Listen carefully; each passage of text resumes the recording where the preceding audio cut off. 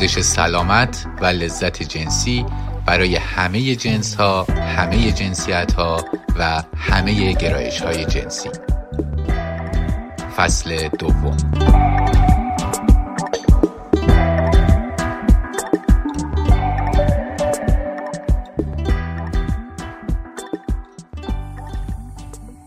سلام، به آویشن خوش اومدین. من فروز هستم و در برنامه سوم از فصل دوم آویشن با هم خواهیم بود تا درباره تحقیقات علمی در حوزه سکس با هم حرف بزنیم. در این سری جدید از آویشن تلاش خواهیم کرد که به نتایج تحقیقات انجام شده در حوزه سکس اشاره کنیم.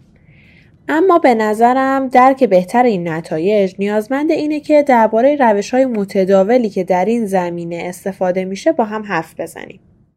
البته من از الان این قول رو بهتون میدم که در یکی از برنامه‌های بعدی به بررسی تاریخچه و به طور جداگانه در یک قسمت دیگه در مورد اخلاق در تحقیقات در این حوزه بیشتر با هم حرف بزنیم.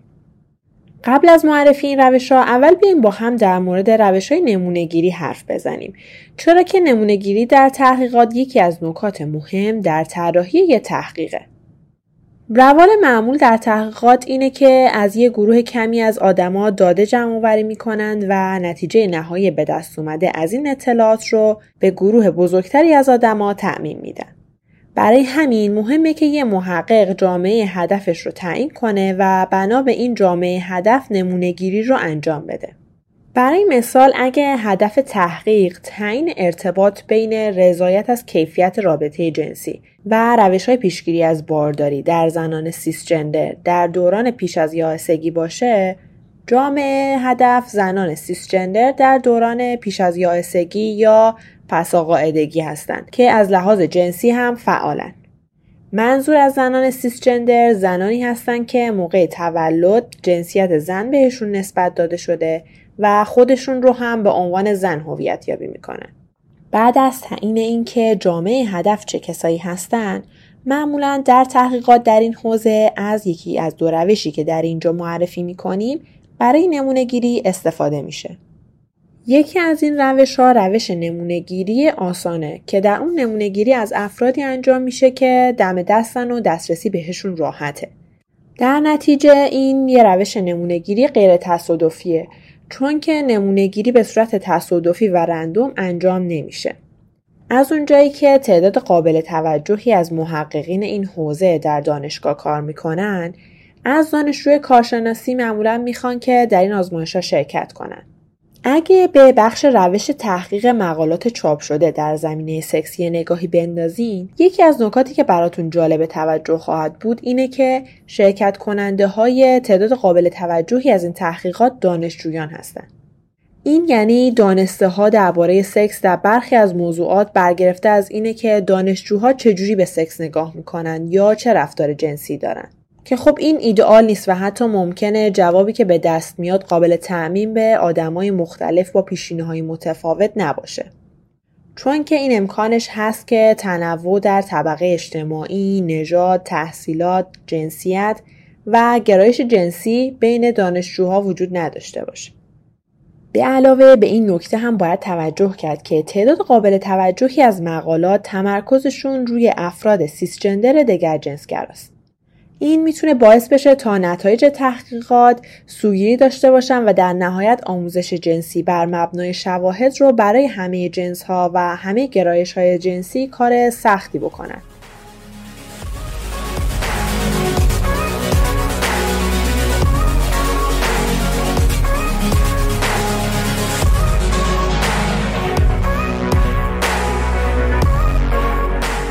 روش نمونه‌گیری تصادفی خوشبختانه این مشکل رو نداره، چرا که محققین به صورت تصادفی افراد شرکت کننده رو از بین جامعه هدف انتخاب میکنن و افراد شانس برابری دارن تا در این تحقیق شرکت کنن. سختی این روش پیدا کردن تعداد قابل توجهی از افراد شرکت کننده‌ایه که تمایل داشته باشن در این تحقیق شرکت کنن. برای همین تحقیقات در حوزه سکس به میزان زیادی متکی بر داده‌هایی که از روش نمونه‌گیری آسان جمع‌آوری شدن. خب تا الان فهمیدیم که از چه روش‌های معمولی در نمونه‌گیری استفاده میشه. حالا میتونیم بریم سراغ روش‌های تحقیقی مختلف و اونا رو با هم مرور کنیم. روش‌های مورد استفاده در تحقیقات در این حوزه رو میشه به دو دسته کلی روش‌های آزمایشی و غیر آزمایشی تقسیم کرد. دسته اول روش‌های غیر آزمایشی هستند. نظرسنجی‌ها یکی از این روش‌های غیر آزمایشی هستند که معمولاً تعداد زیادی از شرکت کننده‌ها باید به سوالات یه پرسشنامه یا یه مصاحبه در ارتباط با نگرش یا رفتار جنسیشون پاسخ بدن.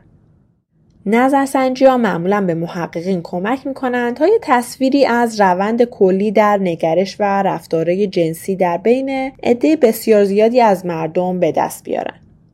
از نکات مثبت این تکنیک میشه به آسونی و سرعت استفاده ازش اشاره کرد و به روش‌های مختلفی هم میشه این رو پیاده سازی کرد.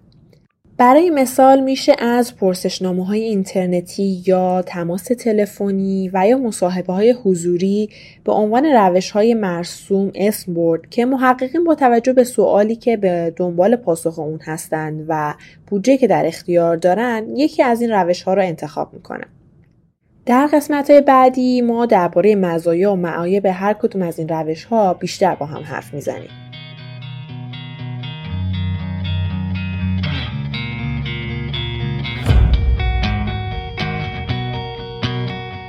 با فصل دوم آویشن، کار داوطلبانه دیگری از اسپکتروم همراه هستید.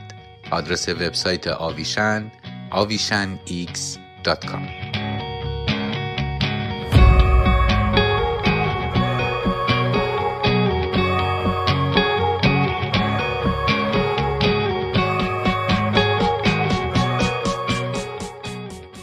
خوبی نظرسنجی ها اینه که میتونه این امکان رو فراهم کنه تا محققین سوالاتشون رو از تعداد آدمای بیشتری و با پیشینه‌های متفاوتی بپرسن.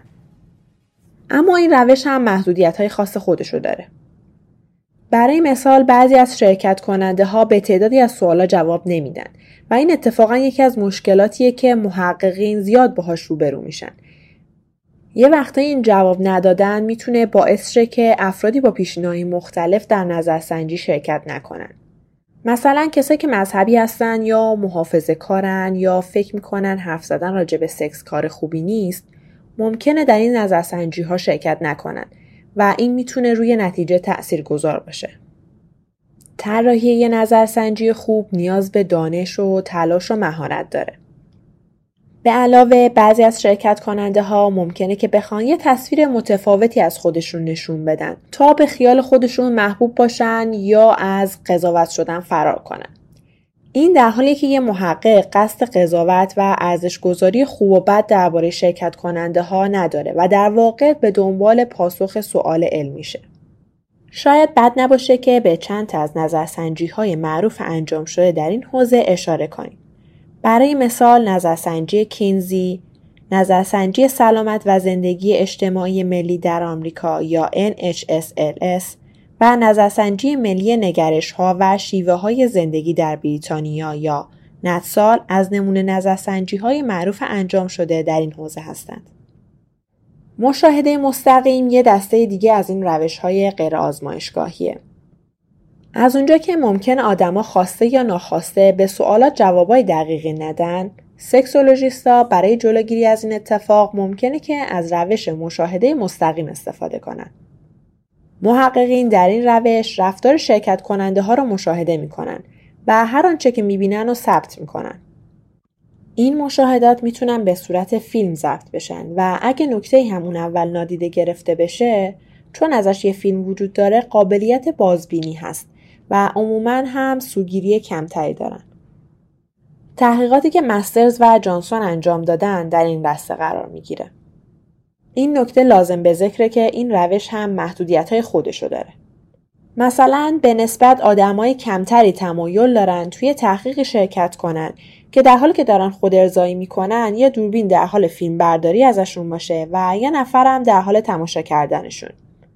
به علاوه ممکنه که رفتارشون رو تغییر بدن و اون رفتاری رو از خودشون بروز ندن که در یک شرایط غیر آزمایشگاهی دارن.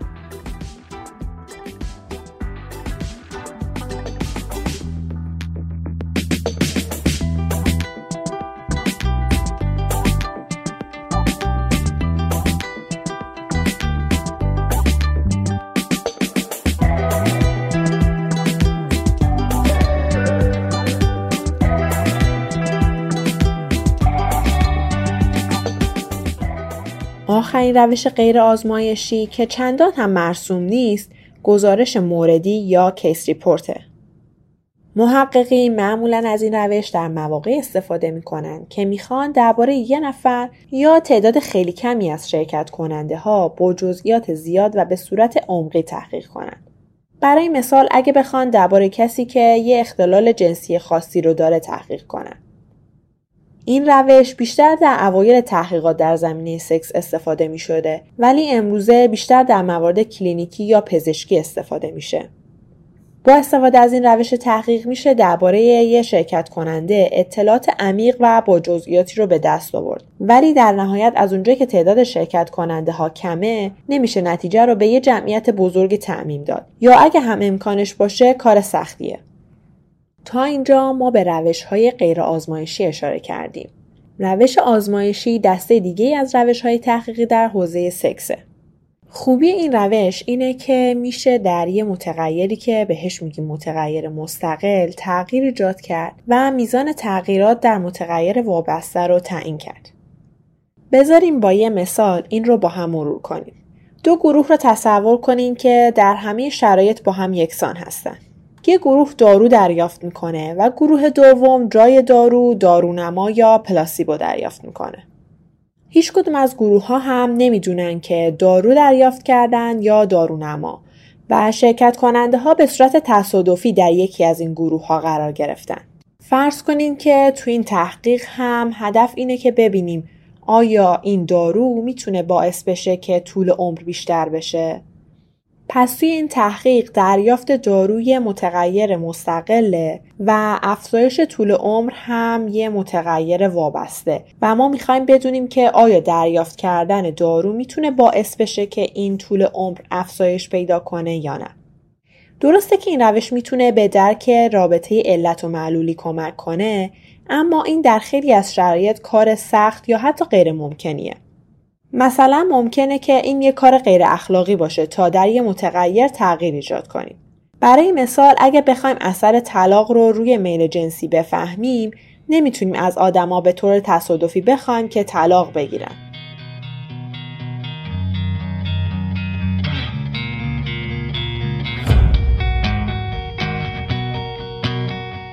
با فصل دوم آویشن، کار داوطلبانه دیگری از اسپکتروم همراه هستید. آدرس وبسایت آویشن avishanx.com.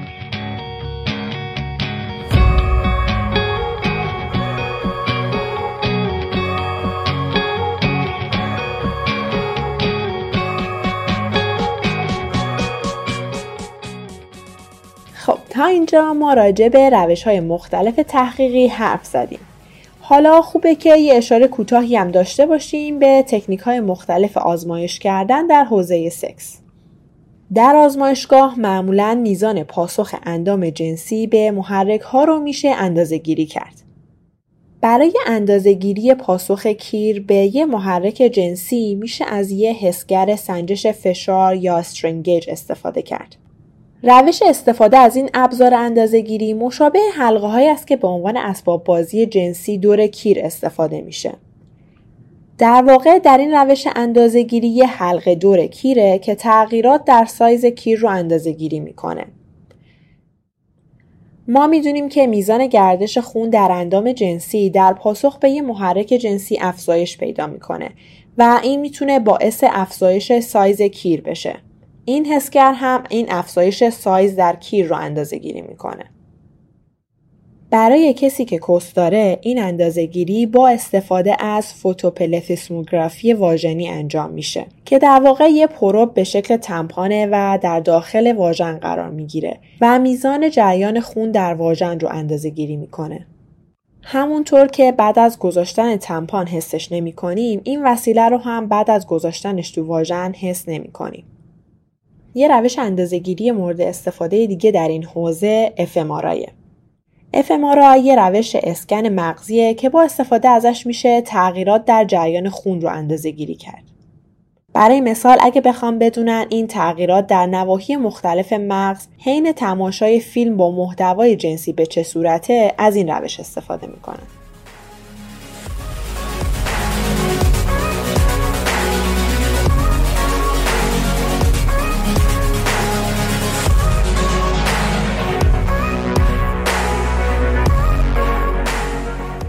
در انتها هم خوبه که چند تا نکته آماری رو با هم مرور کنیم، چرا که بهمون کمک میکنه تا تحقیقات انجام شده رو بهتر بفهمیم. تو کارای آماری میانگین یه مقداریه که نشون میده میزان متوسط یه اندازه‌گیری در یه مجموعه از داده ها چقدره. اما میانگین به ما نمیگه که پراکندگی داده ها به چه صورته. برای مثال ما یه متغیر رو برای 3 فرد مختلف اندازه‌گیری میکنیم. ممکنه که این مقدار برای هر 3 نفر برابر با عدد 2 باشه. یا این اندازه‌گیری میتونه برای نفر اول برابر با 1، برای نفر دوم برابر با 2 و برای نفر سوم برابر با 3 باشه. در هر دو حالت میانگین این 3 عدد برابر با 2 میشه. پس همینجوری که میبینین میانگین نمیتونه به ما بگه که پراکندگی این داده ها به چه صورت بوده. این نکته لازم به یادآوریه که میانگین به معنای نرمال نیست. نرمال در واقع یه عدد نیست، بلکه در اکثر مواردی که با این کلمه در مقالات مواجه بشین، منظور معمولاً یه محدوده و بازه است که بر اساس مفاهیم آماری تعریف شده و نشون میده که چه مقدار از لحاظ آماری متداوله. برای همین مهمه که اگه خودتون رو دارین با میانگین مقایسه میکنین، این نکته رو در نظر بگیرین که در مورد نرمال یا غیر نرمال بودن خودتون نتیجه گیری نکنین. به علاوه حتما باید به این نکته توجه کنین که نرمال به معنای سالم و طبیعی و غیر نرمال به معنای ناسالم و غیر طبیعی نیست، بلکه بیشتر اشاره به این داره که تعداد آدمای بیشتری اینجوری هستن. برای مثال اگه بگیم که یه فانتزی جنسی نرماله، معنیش این نیست که الزاماً سالمه. و یا برعکس اگه بگیم که یه فانتزی جنسی دیگه نرمال نیست، به معنای این نیست که غیر سالمه، بلکه ما داریم راجع به این حرف میزنیم که چقدر متداوله.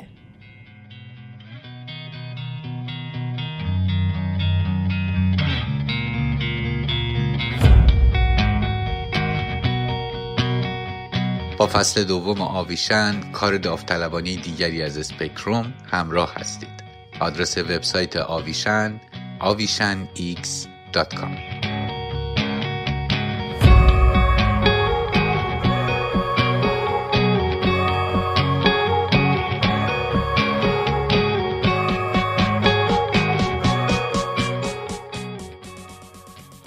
همبستگی یه مفهوم آماری دیگه است که نشون میده 2 تا متغیر ارتباطی با هم دارن یا نه. همبستگی میتونه یه عدد مثبت، منفی یا 0 باشه. ما در این سری از برنامه‌ها به مثالای مختلفی از همبستگی بین متغیرهای مختلف اشاره خواهیم کرد. برای همین لازمه که به درک خوبی از مفهوم همبستگی برسیم. همبستگی مثبت یعنی 2 تا پدیده با هم کم یا با هم زیاد میشن. اگه یادتون باشه در برنامه قبلی اشاره کردیم که بین داشتن انگیزه مثبت برای سکس و رضایت از کیفیت رابطه جنسی همبستگی مثبتی وجود داره. همبستگی منفی یعنی در حالی که یه متغیر کم میشه، یه متغیر دیگه زیاد بشه. برای مثال تعداد دفعات سکس با استفاده از کاندوم با احتمال ابتلا به بیماری‌های مقاربتی همبستگی منفی داره. به عبارت دیگه هرچه تعداد دفعات استفاده از کاندوم بیشتر باشه، احتمال ابتلا به این بیماری‌ها کمتره. همبستگی 0 هم یعنی تغییرات در این 2 متغیر از هیچ الگوی خاصی پیروی نمی‌کنه. نکته بسیار مهمی که باید در نظر داشته باشیم اینه که همبستگی به معنای یه رابطه علت و معلولی نیست. حالا این یعنی چی؟ رابطه علت و معلولی به این معناست که یه پدیده باعث به وجود اومدن یا از بین رفتن یه پدیده دیگه بشه. برای همین همبستگی به معنای وجود این رابطه علت و معلولی نیست. برای همین اگه یه تحقیقی داره این همبستگی رو گزارش میکنه، به این معنا نیست که الزاماً میدونیم این 2 تا پدیده چجوری به هم دیگه مرتبط هستن. این امکان وجود داره که اصلاً این 2 تا پدیده به هم ارتباطی نداشته باشن. برای مثال یه مطالعه آماری رو فرض کنین که نشون میده در تابستان میزان فروش بستنی افزایش پیدا میکنه. به علاوه این تحقیق در ادامه نشون میده مصرف برق در تابستان زیاد میشه. حالا یکی با کنار هم گذاشتن این دوتا گزاره و مشاهده همبستگی بین این دو متغیر ممکنه نتیجه بگیره که افزایش میزان فروش بستنی باعث افزایش مصرف برق میشه. کاملا واضحه که این یه نتیجه گیری غلطه و از همبستگی مثبت بین این دو نمیشه که یه رابطه علت و معلولی استخراج کنیم. ما اگه میزان فروش بستنی رو در تابستون روی مقدار ثابت نگه داریم، میزان مصرف برق ثابت نمیمونه و همچنان میزان مصرف برق در تابستون افزایش پیدا میکنه. پس میشه نتیجه گرفت که یه رابطه علت و معلولی بین این دوتا متغیر وجود نداره. من اینجا اومدم از چه روشی استفاده کردم؟ من اینجا اومدم از همون روش آزمایشی استفاده کردم که یه متغیر رو به عنوان متغیر مستقل در نظر گرفتم که اینجا فروش بستنی بود، اونو ثابت نگه داشتم و اومدم به اون متغیری که به عنوان متغیر وابسته در نظر داشتم نگاه کردم. اینجا متغیر وابستمون میزان مصرف برق در تابستون بود و بعد با هم دیدیم که با ثابت نگه داشتن متغیر مستقلم تغییری در متغیر وابستم ایجاد نشد و اینجوری فهمیدیم که یه رابطه علت و معلولی بین این دو وجود نداره.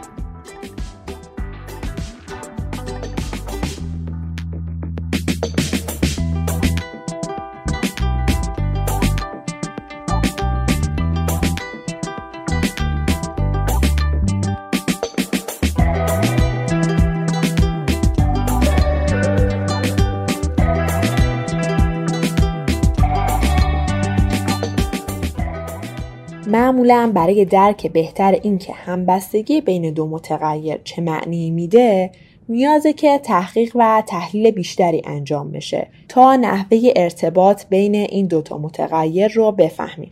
در همین مثال افزایش فروش بستنی و مصرف برق میدونیم که در تابستون دما بالا میره و افزایش دما در واقع باعث افزایش فروش بستنی و مصرف برق میشه.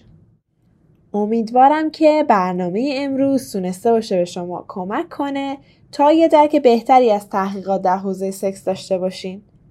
در برنامه بعدی با هم راجع به عدم توازن در تجربه ارگاسم حرف میزنیم. میتونین دغدغه‌ها و سوالاتتون رو در این باره برای ما بفرستید.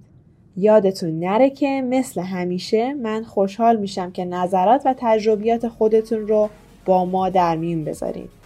امیدوارم که هر جا که هستید اوقات خوب و خوشی رو پیش رو داشته باشین. تا خیلی زود.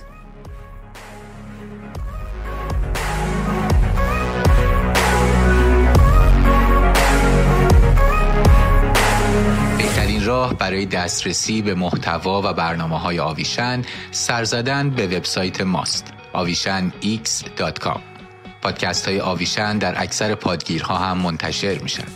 در شبکه‌های اجتماعی ما رو با شناسه X آویشن X پیدا کنین و با همون در ارتباط باشین.